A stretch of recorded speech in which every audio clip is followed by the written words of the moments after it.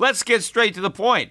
You want to grow your portfolio to deal with the rising cost of inflation, to pay off your debt or your mortgage, pretty much anything standing in the way of you and financial freedom, right? Well, with Yahoo Finance, you can get access to the news, data, and tools that you need in order to help you reach that financial freedom. And when it comes to your financial future, you think you've done it all. You've saved, you've researched, you've invested all that you can. And now you need to take those investments to the next level by using what every financial great uses. Yahoo Finance. For more than 25 years, Yahoo Finance has been the brand behind every great investor. They're the #1 finance destination, producing a holistic look at the financial news cycle, including breaking news, original perspectives, analyst ratings, independent research, customizable charts, and so much more. For comprehensive financial news and analysis, visit the brand behind every great investor, yahoofinance.com, the #1 financial destination. That's yahoofinance.com.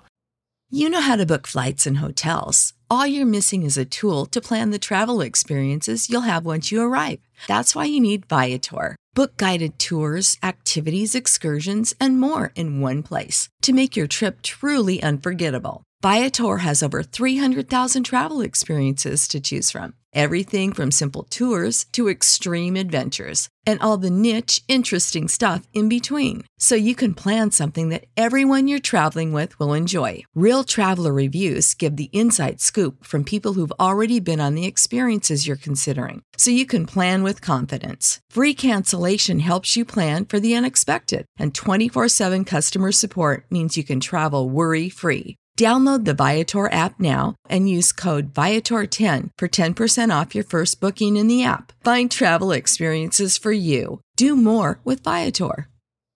The Peter Schiff Show. Well, if you thought the ADP jobs report was a surprise, the one we got today from the government, the official non-farm payroll report, that one was a real shocker because the expectation again was for a loss of over 7.7 million jobs in the month of May. And that was going to follow the 20.5 million jobs that were lost in April. In fact, they did revise that month up. So now the loss for April is 20,687,000 jobs lost in April. And so everybody was looking for another 7.7 million, even after the much lower than expected number we got on Wednesday from ADP, although maybe some people were looking for a smaller loss. Nobody was looking for a gain, which is what we got. We got a gain of just over 2.5 million jobs in the month of May. That is a record. We've never gained 2.5 million jobs in a single month. Of course, we've never lost 20 plus million. We set that record during the prior month. But we know that lots of people were laid off in May. Probably 8 to 10 million people got laid off. Well, apparently, maybe 12 million people got rehired, right? A lot of the people who were fired in March, right? They must, or rather in April, a lot of those people were rehired in May, right? Because we fired almost 21 people in the prior month. So a lot of those people were rehired. And so the net of that was that more people who had already been fired got rehired than the new people that were fired. And that's why we still had all these new claims for unemployment, yet the actual number of people unemployed went down, right? The unemployment rate went from 14.7%. The expectation was for a rise to 19.8. And instead it went down to 13.3 because more people who had lost their jobs in the past got rehired, and that number exceeded the number of new guys that got fired. And you know, when you look at the breakdown by race, right, this also caused a bit of a problem today given the environment that we're in right now, because people noticed that the unemployment rate for blacks actually went up, right? It went from 16.7% to 16.8. I mean, not a big increase, but it was an increase. And if you just pull out whites, white unemployment went from 14.2% to 12.4%. So again, a lot of people are saying, oh, you see, this is racism. It's the white guys that got their jobs back, and unemployment went up even higher. for blacks, except when you look at Asian unemployment, the Asian unemployment rate actually went up more than the black unemployment rate. Asian unemployment went from 14.5 to 15. Now, unless you're going to concede that there's more racism against Asians than against African Americans, which I don't think anybody is willing to do, then obviously the disparity is not because of racism. There must be some other factors at play that are responsible for that, not race. And I think one of the likely contributors is probably the African American workers are overrepresented in the types of jobs where you're likely to be paid more money in unemployment than you were paid when you had jobs. So they probably had a greater incentive not to return to work. And so that's probably one of the reasons that it was skewed that way. And I'm sure a lot of the people that did come back to work, remember, one of the reasons is because the government is paying companies either to not fire people in the first place or to rehire them. Remember, when you took out a loan, the PPP loans, Payroll Protection Program, it's a grant if you don't fire anybody. And if you fire people, as long as you bring them back, then you don't have to repay the loan. So there probably was a lot of pressure on a lot of businesses to rehire people that they probably don't even need. But if they don't bring them back, they're going to have to repay the PPP loan. So they brought them back anyway. Now, maybe they're being optimistic and they're hoping they're going to need them. But what's going to happen is when they find out they don't need them, a lot of the people that were rehired are going to get refired, because you don't have to keep these people on the books permanently in order not to have to repay the loan. You just have to get them back on the books long enough to get the loan forgiven. And remember, there's a lot of other companies like the airlines, for example, who got a lot of bailout money up front on the condition that they didn't lay people off. Well, there's a date where now they can start laying people off. So I think we have a lot of artificial incentives or interference in the market. We are spending a lot of money, right? The government has these huge deficits. The national debt now just went over 25.9 trillion. So we're almost at 26 trillion, right? The deficits are exploding. We are paying and we are printing a lot of money in order to prevent people from getting fired, right? So when you had Donald Trump, he did a press conference today, and of course before the press conference, he was tweeting up a storm about how great these numbers are. But how great would these numbers be if it wasn't for these massive deficits and all this money printing that is simply postponing a lot of the layoffs that are going to happen eventually anyway? In fact, we may end up exacerbating the number of layoffs because we may be financially weakening a lot of these companies with the incentives that we've put into place. And in fact, one of the ironies too is you got Donald Trump is still demanding more stimulus, right? If the economy is so strong, why do we need to stimulate it even more? And in fact, this is one thing that all these V-shaped recovery guys are overlooking, right? And I'm going to get into the stock market reaction in a minute. But for everybody who now thinks that the worst is behind us, right, that the recession is over, that the economy is roaring back, right, that we're over it now, right, if you really think that, right, that it's over, right, that it was quick, and as quickly as we went into recession, we came out, right, no harm, no foul, everything is fine. If that really is the case, how is the Fed going to withdraw all that liquidity, right? Because if the Fed put all this liquidity into the economy, right, created all this money based on a more substantial downturn, a longer lasting, deeper recession, depression, and to be preemptive, right, they just basically threw out the kitchen sink in terms of money printing, right? And they printed all this money and bought up all these bonds and all these corporate bonds that they now own. But what if they panicked? What if now everything is fine? How does the Fed withdraw that liquidity? It's impossible. How are they going to turn around and start selling all the bonds they bought? How are they going to raise interest rates when the whole supposed snapback is 100% a function of all the money they printed, right? So they can't withdraw the liquidity, but if the recession isn't even there, then even the Keynesians are going to concede, well, I guess we're going to have to deal with inflation then. I guess we're going to have rising prices. Well, if we're going to have a big increase in prices, is the Fed just going to let it happen? They're not going to do anything about it. They're not going to try to fight it. And what is that going to do to interest rates? What happens to the so-called recovery if interest rates and consumer prices go up. So the whole thing is impossible, right?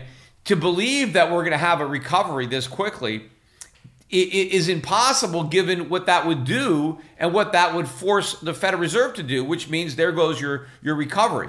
But this is not going to be this quick recovery because people still don't understand the true nature, the true condition that the U.S. economy was in even before the recession began with the COVID-19. I mean, this recession began with a bang, but it is not over, right? We're having a little bit of a bounce now. You have some false optimism about a recovery around the corner, but the economic damage existed before COVID-19, and now it's even greater. I mean, look at in the stock market, look at the XRT, which is an index of retailers.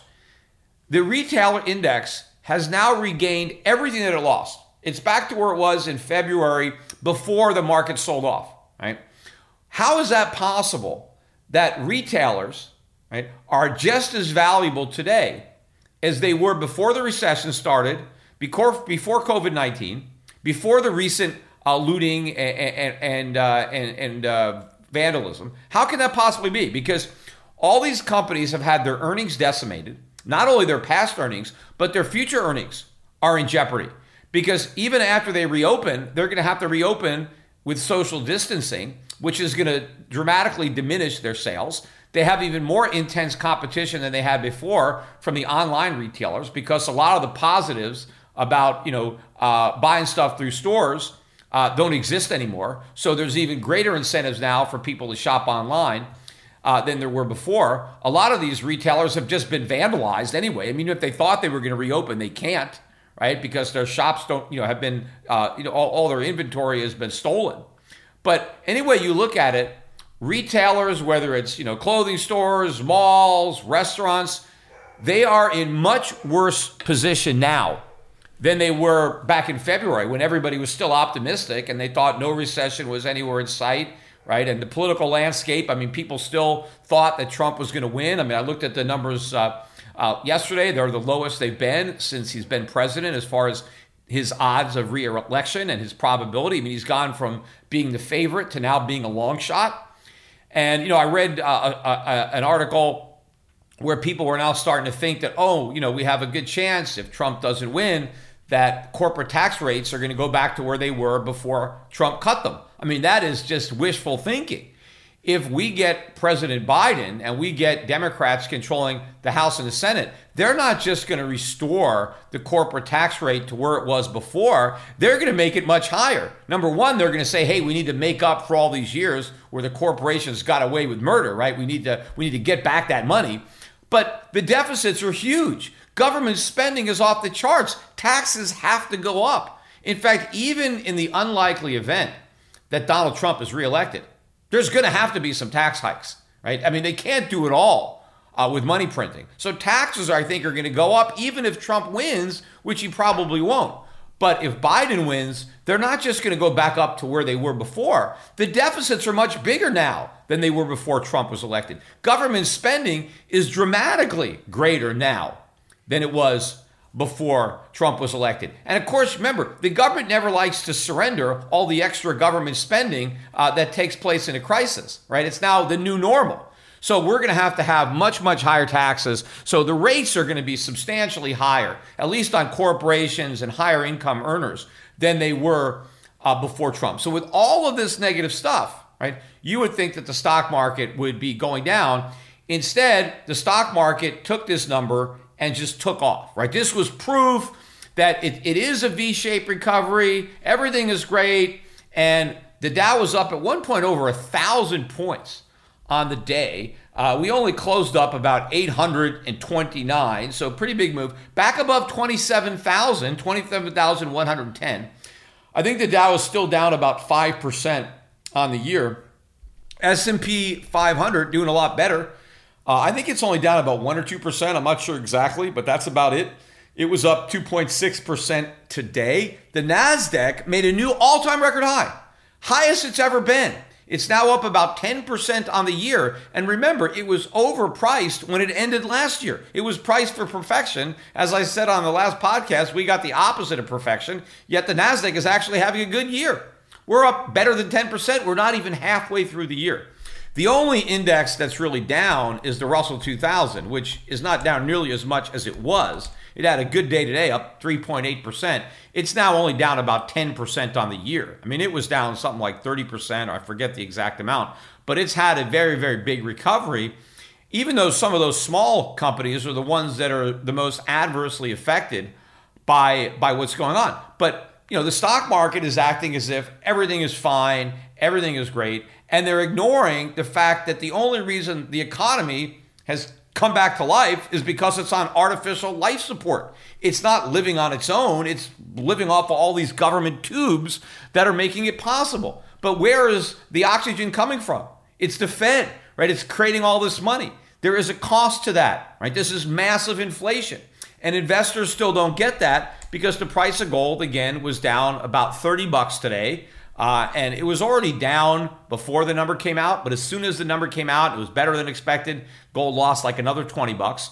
The gold stocks were down on the day, but they did close near the highs of the day, or right on the highs. So gold stocks were generally down about 2%, whereas earlier in the day, this morning, they were down 4 or 5%. So they managed to pare their losses. But you have a lot of gold stocks that have actually gone through bear markets now. There are a lot of gold stocks that have dropped by more than 20% from their highs a week and a half ago, even though the price of gold is only about 3% below its highs. So we've barely had a correction in the price of gold, and we've had full-fledged bear markets in gold stocks. I mean, that shows you, how much nervousness there is out there among investors, because how quickly they go to sell their gold stocks the minute the price of gold goes down even a tiny bit.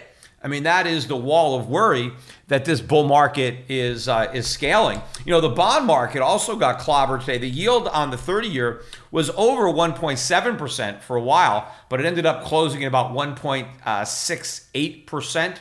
But we've been edging high. Remember, I did the podcast a couple days ago. We just got about above 1.5%. I think if we get above 2%, that's some big resistance. But if we do that, we can have a pretty big move up to 3%, which would be a big problem for the economy. And I think if that were to happen, the Fed would have to really step up QE. They would have to really crank up the printing presses, not that they're not already doing that, but they would be very, very concerned about a backup in rates like that. And so they would have to create even more inflation, print even more money to prevent that from happening, which is why gold should not be going down. Gold is a hedge against inflation. Bonds are not a hedge against inflation. If you own bonds, you need to hedge bonds for inflation. So people that have a lot of bonds need to hedge that with gold. Gold is a better hedge for bonds than it is for stocks, because people that have a lot of bonds, they are actually more vulnerable to inflation than people that have a lot of stocks. People keep thinking gold is a hedge against the stock market. It's a better hedge against the bond market. But right now, everybody's just thinking in terms of risk on, risk off, what's a safe haven, what's aggressive. And so gold is being looked at as a safe haven, just like bonds, or just like the Swiss franc or the yen, which were down again today, although not that substantially, and other currencies were up. But gold is just getting lumped in with those assets, with people not recognizing the big difference that you have with gold.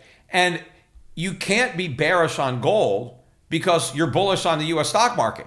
Because when you understand why you're bullish on the U.S. stock market, well, because the Fed is creating all this inflation, the Fed is printing all this money, right, and artificially interfering, that is all good for gold. The reason the stock market is going up is the reason that gold's going to go up even more. So again, these sell-offs are buying opportunities.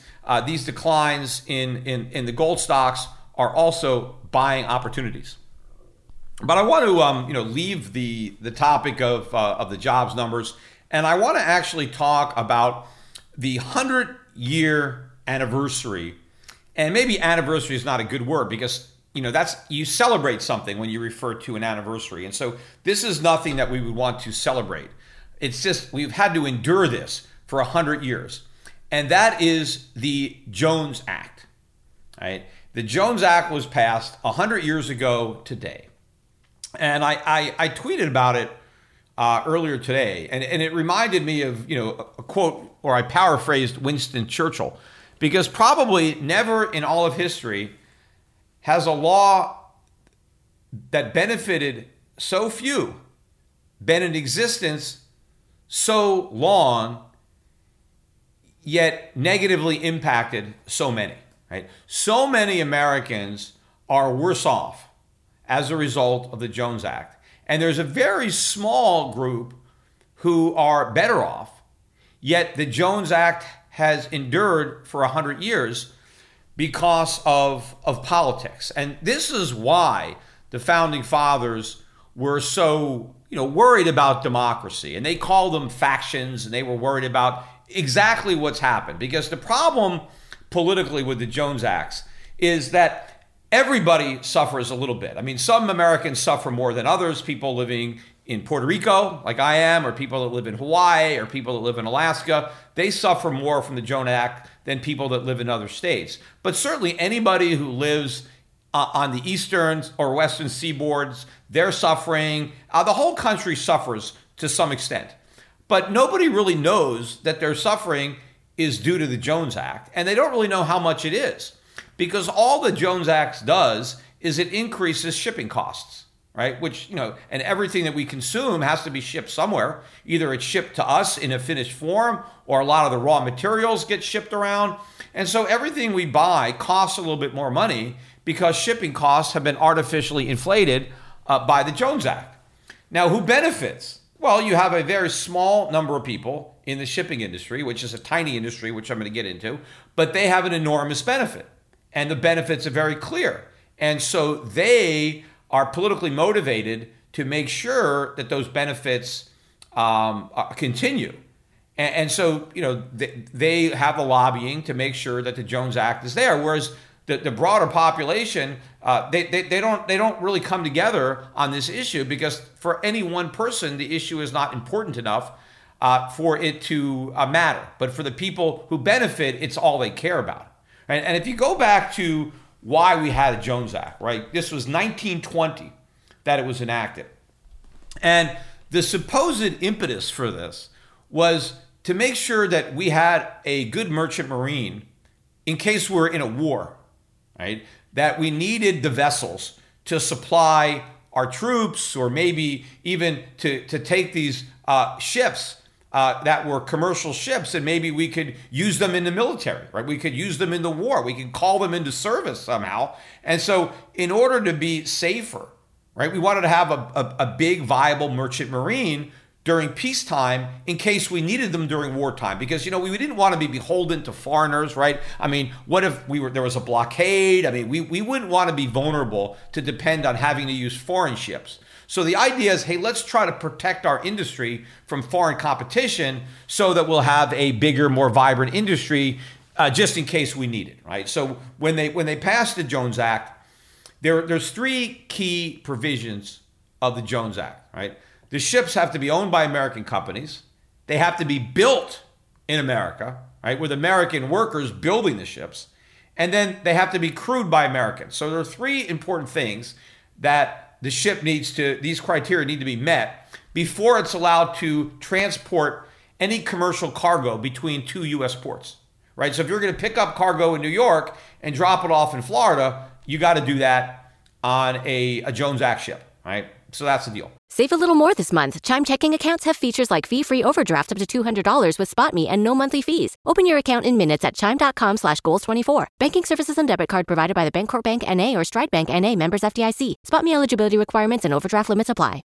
You know how to book flights and hotels. All you're missing is a tool to plan the travel experiences you'll have once you arrive. That's why you need Viator. Book guided tours, activities, excursions, and more in one place to make your trip truly unforgettable. Viator has over 300,000 travel experiences to choose from. Everything from simple tours to extreme adventures and all the niche, interesting stuff in between. So you can plan something that everyone you're traveling with will enjoy. Real traveler reviews give the inside scoop from people who've already been on the experiences you're considering. So you can plan with confidence. Free cancellation helps you plan for the unexpected. And 24/7 customer support means you can travel worry-free. Download the Viator app now and use code Viator10 for 10% off your first booking in the app. Find travel experiences for you. Do more with Viator. When you need mealtime inspiration, it's worth shopping Kroger, where you'll find over 30,000 mouth-watering choices that excite your inner foodie. And no matter what tasty choice you make, you'll enjoy our everyday low prices, plus extra ways to save, like digital coupons worth over $600 each week. You can also save up to $1 off per gallon at the pump with fuel points. More savings and more inspiring flavors make shopping Kroger worth it every time. Kroger, fresh for everyone. Fuel restrictions apply. So anyway, this law has been in effect for 100 years. And what has the effect been? The U.S. shipping industry is virtually non-existent, right? We only have, in America, 98 ships, actual ocean ships, right? The way they're defined, it's you can carry 1,000 tons in the ocean. We only have 98 of them. There are over 53,000. I got the number here, 53,732. I mean, maybe it's more by now, but almost 54,000 ships. America has 98. We have less than 1/5 of 1% of the ships. That's it. We build in this country, our shipping industry, we build about 2 to 3 ships per year. That's all we do. China builds 4,000 ships a year. 4,000. We build 2 to 3. Korea builds 2,300. And I'm not talking about boats because they have other things that they build. I'm talking about these big ships on the ocean. Korea builds 2,300 a year. Japan builds 1,600 ships, right? So those are real industries, building ships. I mean, we do it for a hobby. 2 to 3 ships. Turkey builds 330 ships per year. Vietnam, 327 ships per year. America, 2-3 ships. That's the industry that we're protecting. It's ridiculous. We got 98 ships. And, back in the year 2000, we had 193. We have fewer ships. We're destroying the ships because, they become obsolete and they get scrapped. We're not even building enough ships to replace the ships that are scrapped. Back in 1980, we had 250 ships. The industry is dying, and it's the Jones Act that's killing it, right? The government said we're going to protect the shipping industry, and they destroyed the shipping industry. In Europe, right, 40% of all the merchandise that is delivered by ships. 40%. In America, ocean liners, ships in the ocean rather, 2%. 2%, that's it. That's all the cargo that moves in the U.S. by water, by ship. Now, if you include the rivers, right? We have these big rivers and there's barges and stuff going down there. Yeah, then it's about 6%. But if you just look at ships, it's 2%. Oh, and by the way, I meant to mention that you'll read a lot about, that when all the propaganda, the pro-Jones Act propaganda, they'll say that there's 40,000 ships in the United States, not 98. Yeah, there's 40,000 if you count all these little teeny ships. More than half of those, like 65% of those 40,000 are barges that are on the rivers. With hauling garbage and stuff like that. And then you got a bunch of little tugboats in those numbers. So I'm talking about real big ships on the ocean, right? That's the ones that we barely have any of. And so we're not using ships. And this is how it works. So let's say a ship comes over and it has merchandise from Europe and it drops it off at a port in New York, right?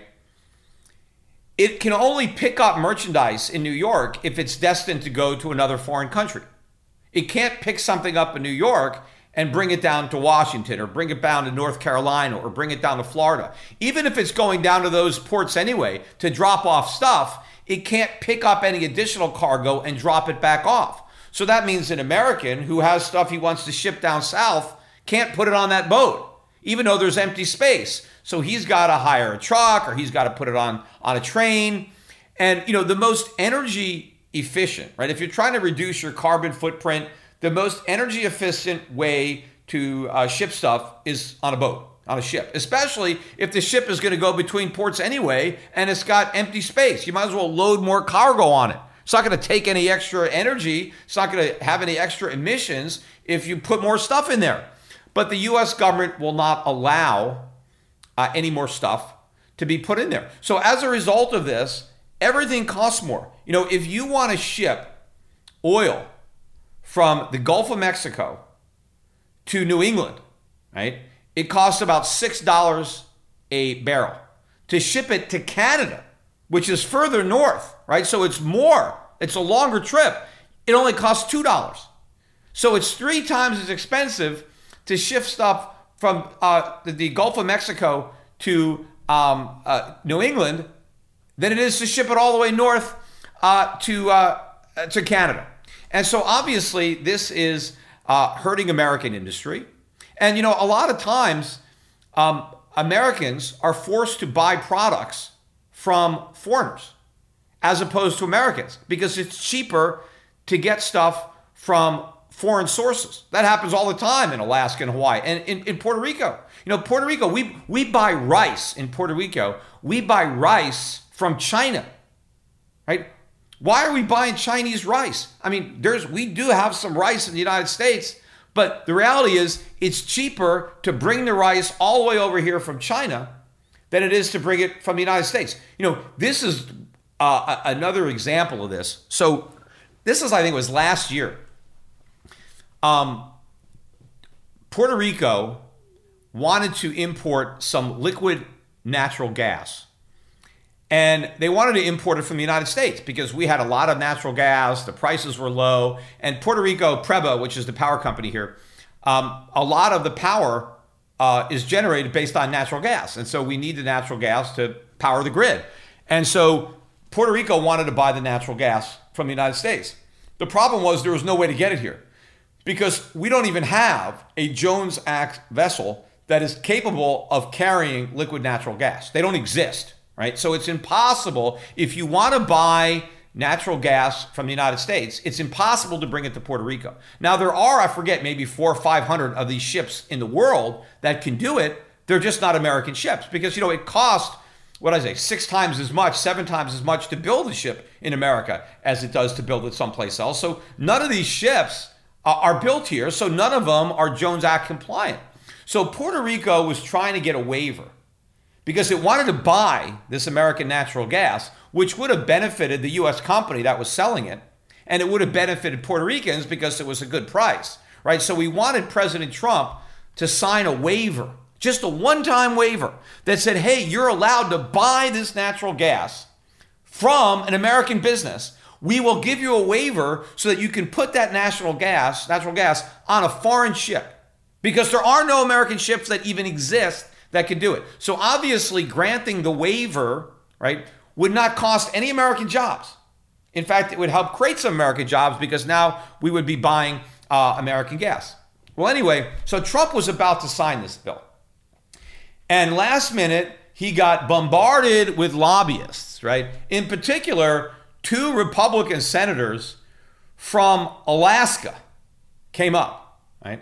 Alaska is one of the states that is most hurt by the Jones Act, right? Because you can't transport anything to and from Alaska and California, for example, because of the Jones Act, right?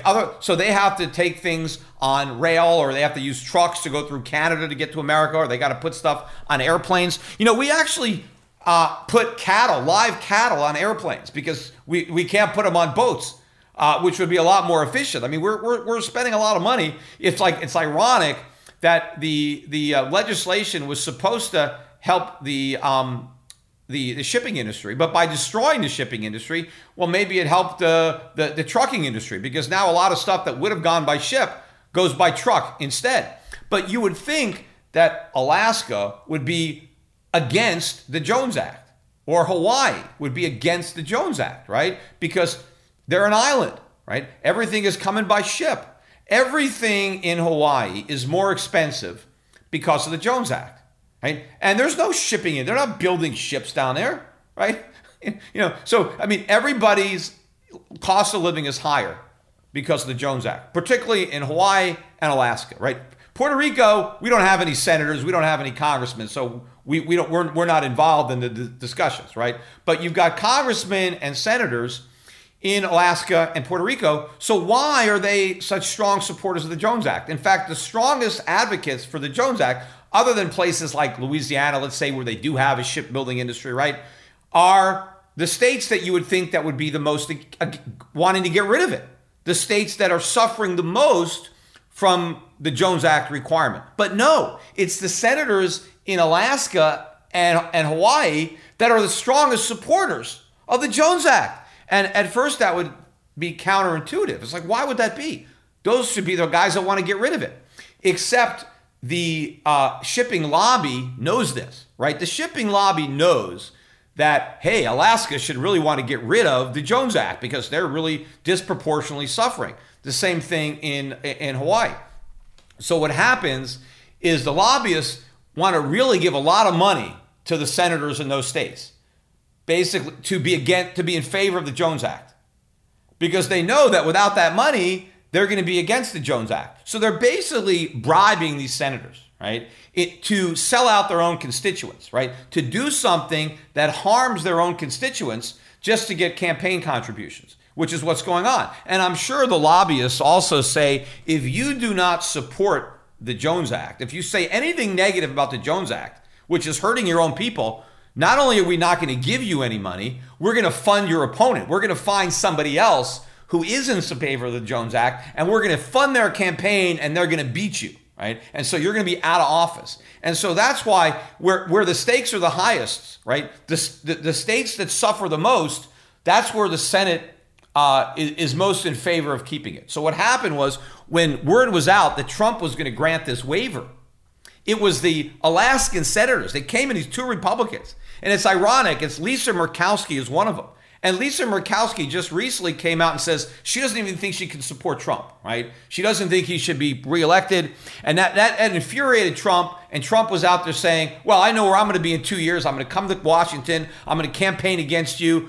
Anybody with a pulse, just announce you're running. I'll endorse you, right? He's really pissed at Lisa Murkowski. Meanwhile, he basically backstabbed Puerto Rico. He sold out Puerto Rico to appease her, because she was like, hey, my backers, right? I have these big donors that want to keep the Jones Act.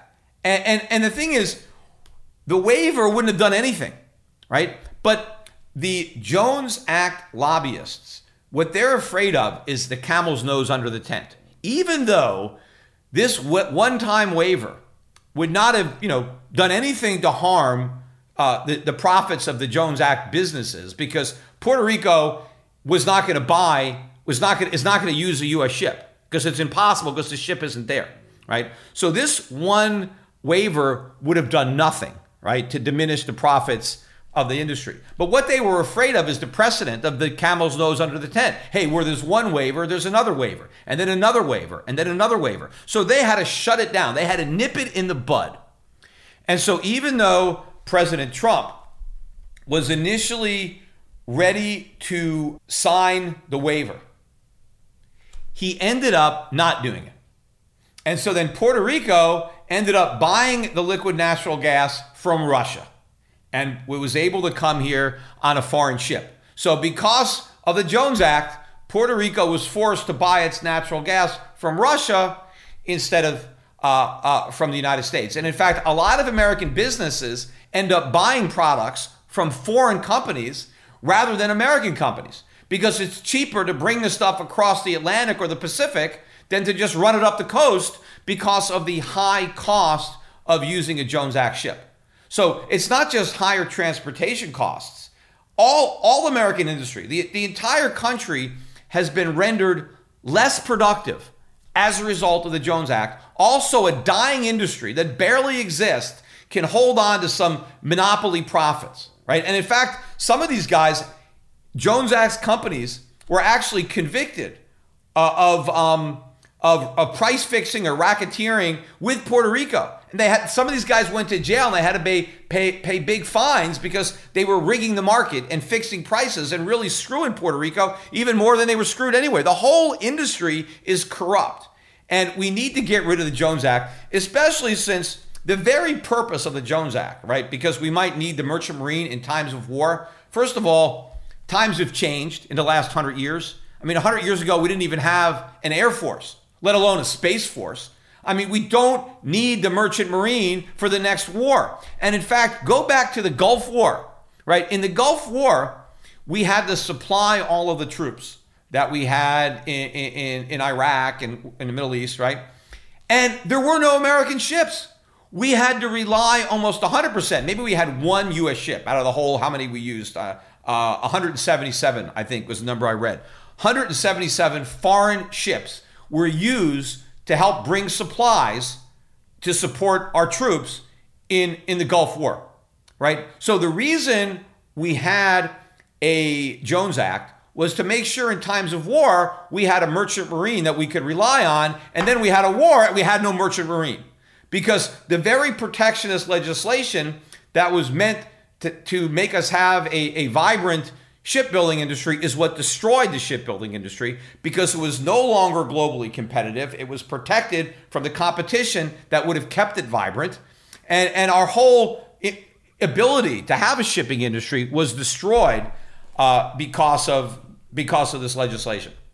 So I don't know, what it's going to take to ever get rid of it, because as I said, you've got this powerful lobby out there that is bribing the very senators and congressmen that should be most in favor of getting rid of it, and those are the ones that are getting paid to want to promote it and save it. And then, of course, you also have the idea that, hey, it does protect some union jobs, and so there's some camaraderie, right? All the labor unions kind of stick together, and it's like, hey, we need to support our brethren here in the shipbuilders union, and so they kind of all come together, even though organized labor doesn't realize that they're barely protecting any jobs. The number of jobs that are being saved in the shipping industry, right, is tiny compared to the jobs that are being destroyed because we have the Jones Act. If we had a more competitive economy, right, if we didn't have to use these Jones Act ships, then a lot more jobs would be created in other areas. See, this is an example of the seen and the unseen, right? We see the bogus jobs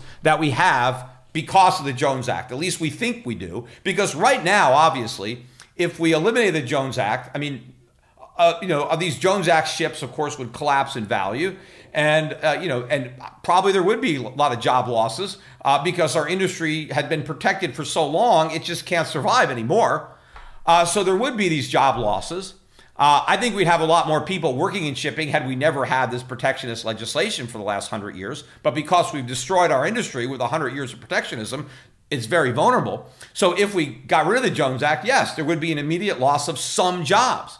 But then there would be massive jobs gained in other industries that are now much more competitive. And because they're more competitive, they can expand and they can hire more people. In fact, what we can't see right now are all the people who are not employed because the Jones Act has destroyed their employment opportunities. See, we don't see that. We see the jobs that the Jones Act creates or protects, but we don't see the far more numerous jobs that the Jones Act has prevented from coming into existence or has outright destroyed.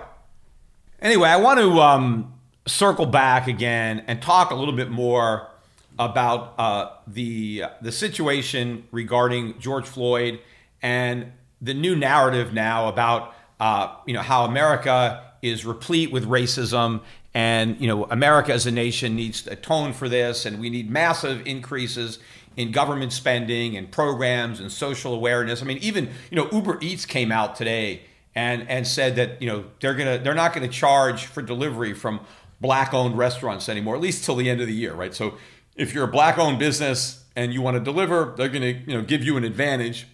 They want to show that they care and that they're not discriminating, so they're going to discriminate in favor of black-owned businesses and give them a better deal than they would give white-owned businesses. But all of this newfound sensitivity to this rampant systemic racism has to do with the fact that George Floyd, who happens to be black, died at the hands of police, two of whom, out of four, half of the police were white, right? Because if you look at those four guys, and they've all been charged now, two of them are white, one of them is Asian, and one of them is black. Now, I mean, he's kind of light-skinned black, so I think he could be a mixture, but I think he identifies as black. But anyway, so let's say he's black. But these four guys, two of whom are white, kill an African-American man.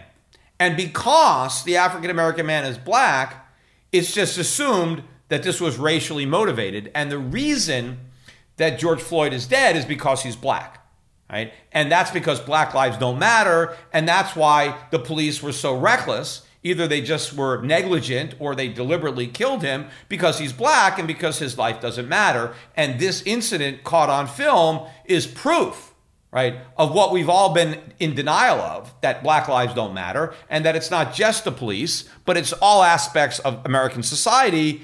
This is just the latest example for all to see. And now we all have to, have a national effort to do this. And the reason I want to bring it up again is because I happened to look today at a video of another situation that happened 4 years ago, right? A guy named Tony Timpa, who was a 32-year-old guy, and he lived in Dallas, Texas. And he died at the hands of police, right? In circumstances that were almost identical to the circumstances surrounding George Floyd. I mean, almost identical. The main difference was that Tony Timpa was white, right? George Floyd was black, right? And you can Google this on YouTube and you can see what happened. In fact, I watched the entire 40 minutes of raw footage.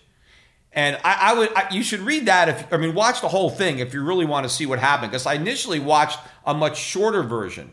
And that one really, really made the police look bad. Not that they weren't bad. But if you just saw, a smaller cut, and this was all from the webcam, right, that the police had, or that they wear, their body camera, right. So the police had this footage of this guy.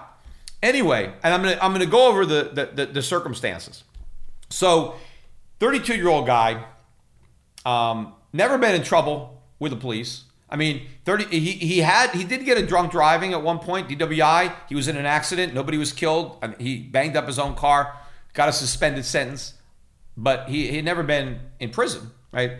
Whereas George Floyd had been in prison multiple times. I mean, some of them were drug offenses, but the most recent jail was for armed home invasion, where he held an African-American woman at gunpoint and ended up going to jail for 5 years. So, I mean, he's not the gentle giant that he's being portrayed as. Not that I'm saying that he deserved to be killed, but the point is this guy had never committed any crimes, never been to jail at all, right?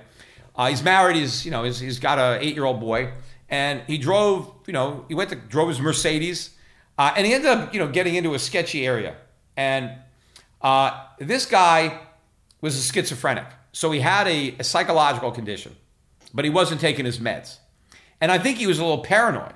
And he was also doing coke, right? Because according to the autopsy, he had cocaine in his system. So what happened is the guy got nervous and he got paranoid, right? He was, he went to he was in an adult bookstore or a sex shop or something weird like that in some sketchy neighborhood. And he got paranoid. So he called 911. The guy called the cops himself, right? Now, before the cops got there, he got paranoid and he ran out into the street, very busy street. And the security guards that worked at this adult shop got worried. And they went and they subdued him and they cuffed him, right? They put handcuffs on him, supposedly to protect him from being killed in traffic. Then the police that Tony Timpa called show up, and he's already in cuffs, right? So now the police take over, and they call the paramedics, right? But in the meantime, they now pin him to the ground, right? Face down, just like Floyd was, and the officer basically has his knee on his back, and they actually they hogtied his feet together, and he's cuffed, and they're pushing him down to the ground. And before they pushed him down there, he was kind of moving around. He was trying to get up, and they were preventing him from getting up. Now, they are restraining him for 14 minutes. The entire time that they are restraining him, the guy is screaming for his life. Please let me up. Please don't kill me. Don't kill me. Please, please. Over and over again. Screaming, and he's afraid he's going to die. Now, the policemen are reassuring him. You're not going to die. You're going to be okay. What are you on? What did you take? And, you know, when I first watched the shorter version, I was really, really angered because you see the policemen, they're actually laughing. I said later on, the guy stops moving. He passes out. He actually dies. They don't know that. They think he falls asleep. And after a while, when he's not moving, they're like, you know, what happened to him? I think he's asleep, you know. But then when the paramedics arrive on the scene, which is now about 14 minutes, that's when they finally get off of him. They didn't even stop restraining him. Even though he wasn't moving, they kept restraining him. The same thing they did with George Floyd. And so the paramedics come and they try to roll him over to put him in the ambulance. And that's when now they're worried. And one guy actually says, God, I hope we didn't kill him. Right. And then the other guy's like, what do you mean we? Like, you're the one that, you know. So, and they kind of laugh about it, right? And, you know, when I first saw them laughing, I mean, God, they think this guy might be dead and they're laughing. But it became obvious to me when I watched the whole thing that at that point, they really tried to help him originally. And they didn't think he was dead. That's why they were kind of joking, because they were pretty sure he was alive. It wasn't until he got into the ambulance and the paramedics are like, this guy's not breathing. And then nobody's laughing. And then they're trying to save his life. They're trying to resuscitate him. But they weren't able to do it. And so he died, right? And so the autopsy that they performed said that it was a homicide. I wrote it down here. Cause of death, sudden cardiac death due to toxic effects of cocaine and the psychological stress associated with physical restraint, right? So his death was ruled a homicide.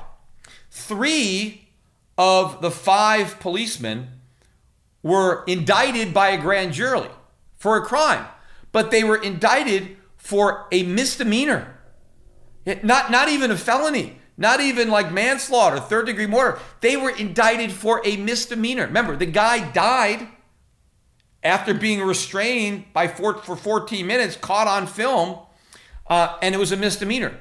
But then the charges were dropped. They didn't even stand trial for the misdemeanor. They didn't have to plead guilty to the misdemeanor. The charges were dropped. And then on top of that, they got their jobs back on the police. They got reinstated by the police. So this is my whole point, right? This story never made it out of Dallas. It never became a national story, right? A guy killed by police and the policemen suffer no consequences, right? And imagine what would have happened 4 years ago, right? If Tony Timpa had been black. Everything else had been exactly the same, right? No difference. The exact same circumstances. Just change one thing. Just make Tony Timpa black instead of white. This would have been a national story. This would have been all we were talking about. How can these racist white cops be laughing as they murdered an African American, right? This shows you how black lives don't matter. This black life mattered so little that they were laughing about it as he died. They would be saying, this is murder. This isn't an accident. They deliberately held him down. They kept his knee on him for 14 minutes, even though he's screaming and begging for his life and saying, don't kill me. These racist cops killed him anyway.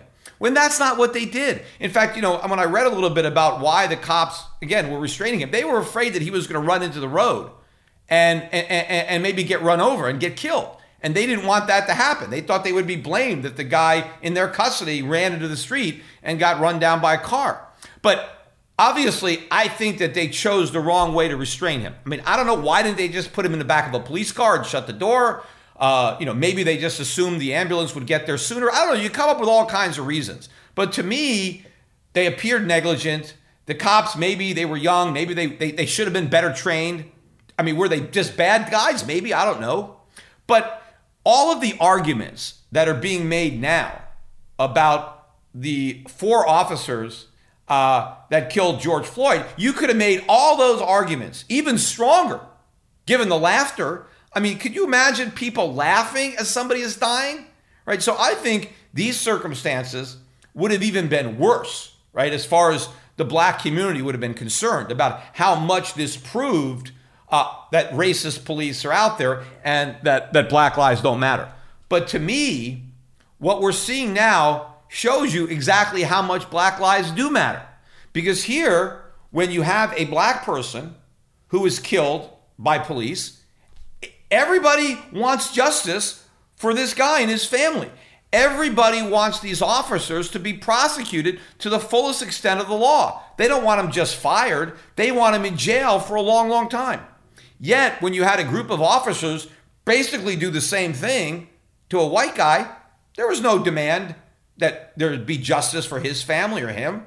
There was no demand that the police be held accountable for what they did. No, it's an obscure event. Now, part of it is because the media ignored it, right? I mean, maybe there was an uproar a little bit in Dallas, I don't know, but it didn't go beyond there. And that's because the media doesn't care about those stories, right? If a white guy is killed by white policemen, that's not news. They don't care about police brutality. But if it's a black guy and now they can make it a racial issue, that's the story. That's what they want. They wait for these kind of stories to exploit them. And then, you have this whole cottage industry out there. The Black Lives Matter, the Antifa, they are waiting for this to happen, right? And it's going to happen, right? If policemen kill civilians, right? I mean, as a percentage of all the arrests and all the encounters, it's still small, but you have all these policemen all over the country, and sometimes people get killed. And sometimes those people are black. It's going to happen.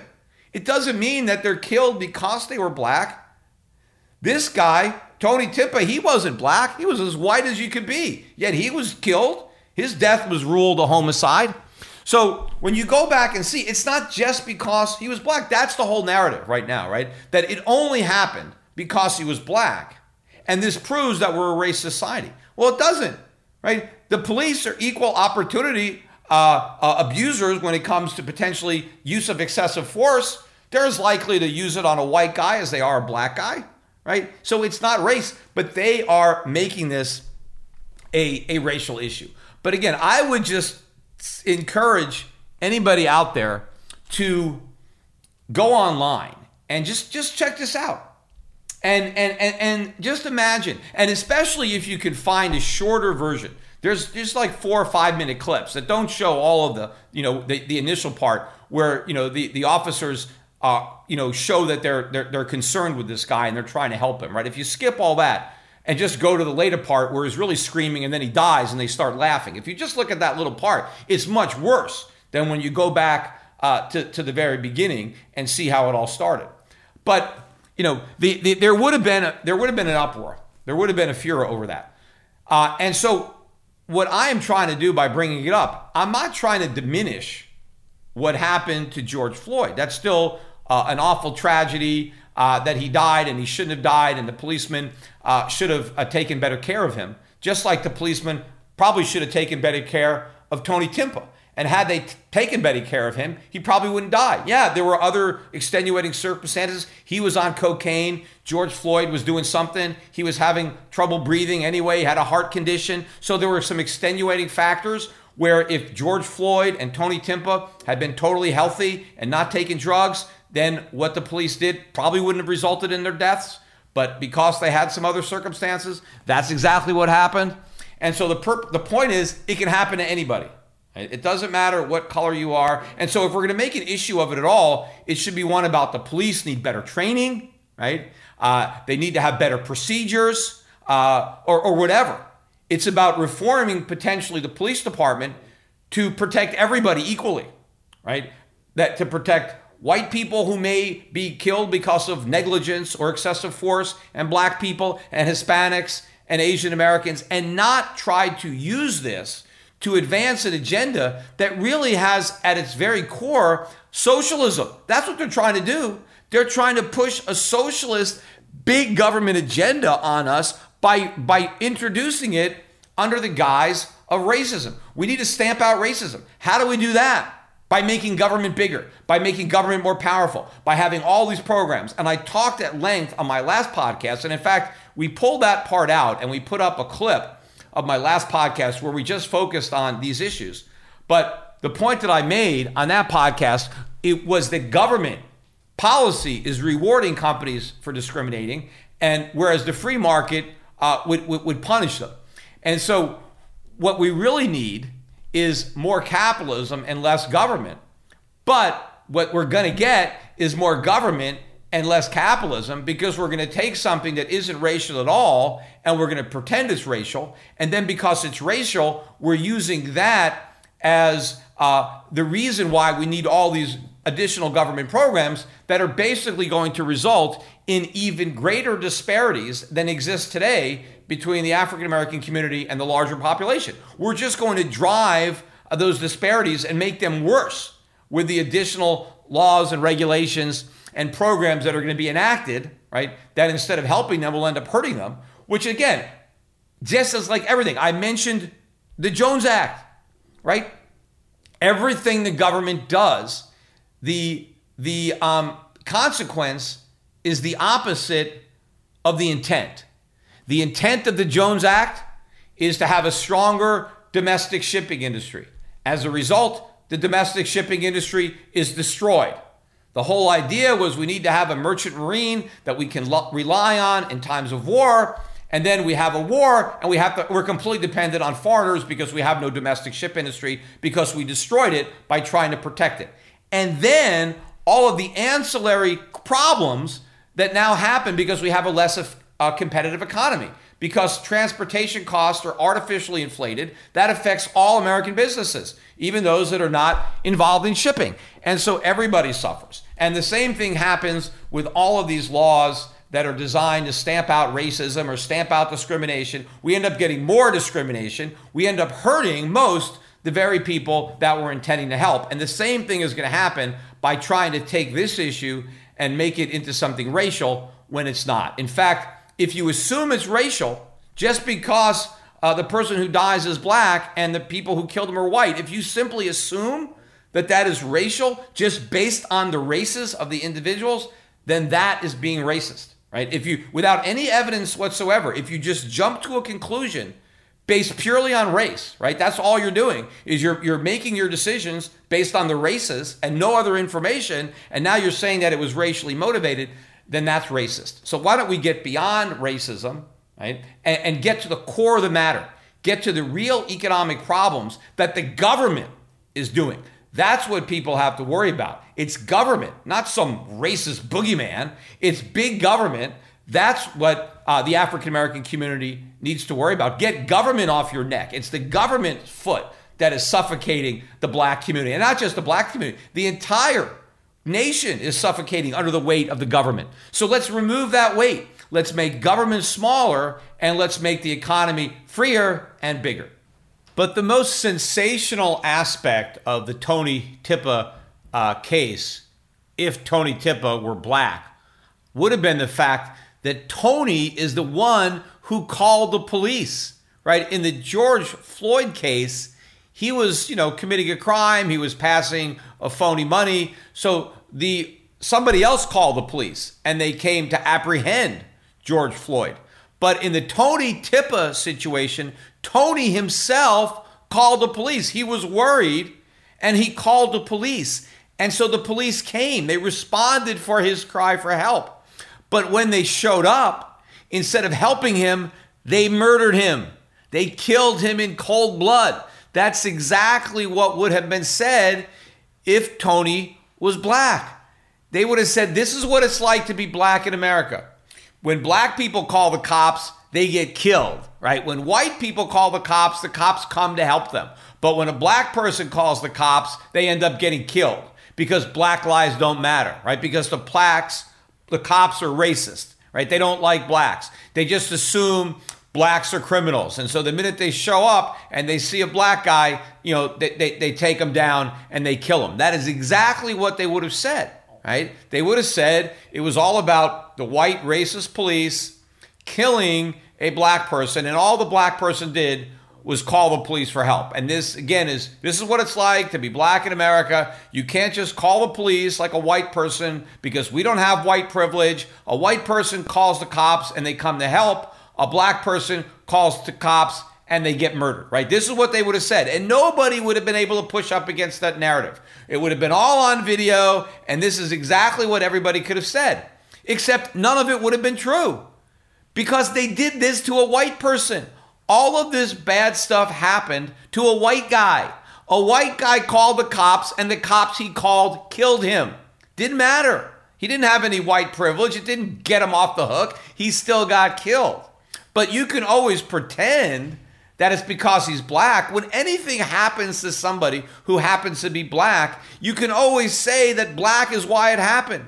And how do you stand against that? Because the minute you say that's not why it happened, oh, you're a racist yourself. You don't understand the suffering that blacks are enduring. Because how do you know? You've got white privilege. So whenever somebody plays the race card, I mean, you just got to fold, right? And they would have done that, believe me, in spades with Tony Tippa. But he was white, so they couldn't do it. But now you have a circumstance where the person who dies happens to be black. And yes, the cops could have acted outrageously and recklessly, but they could have done the exact same thing if he was white, which is exactly what happened with Tony Tippa, only Tony Tippa wasn't black. He was white, so it was no big deal. And George Floyd, he's black, so aha, this is racist, and now we can play it up. We can sanctify this guy or canonize him. He's now our hero, and he's an example of why black lives don't matter and why we have a racist society. And so that point in particular, right, the fact that he called the police on his own and ended up dead, I think that would have been the big thing. That and the laughter, right? You call the cops, and not only do they come and kill you, but they laugh about it as they're doing it. Anyway, that's it for now. I'm not going to get to the questions today because I already spoke for about an hour. So I'm going to do that on another podcast. By the way, the next time I do one of these podcasts, I will be back in Connecticut. I am flying home from Puerto Rico to Connecticut, or flying, not home. I'm home in Puerto Rico. I'm going to be heading to my former home, my now summer home in Connecticut for the summer. Not sure how long I'm going to be there. It kind of depends on the schools and how they reopen. But the next time I do a podcast, I will be broadcasting from Connecticut. So have a great weekend, everybody, and bye for now.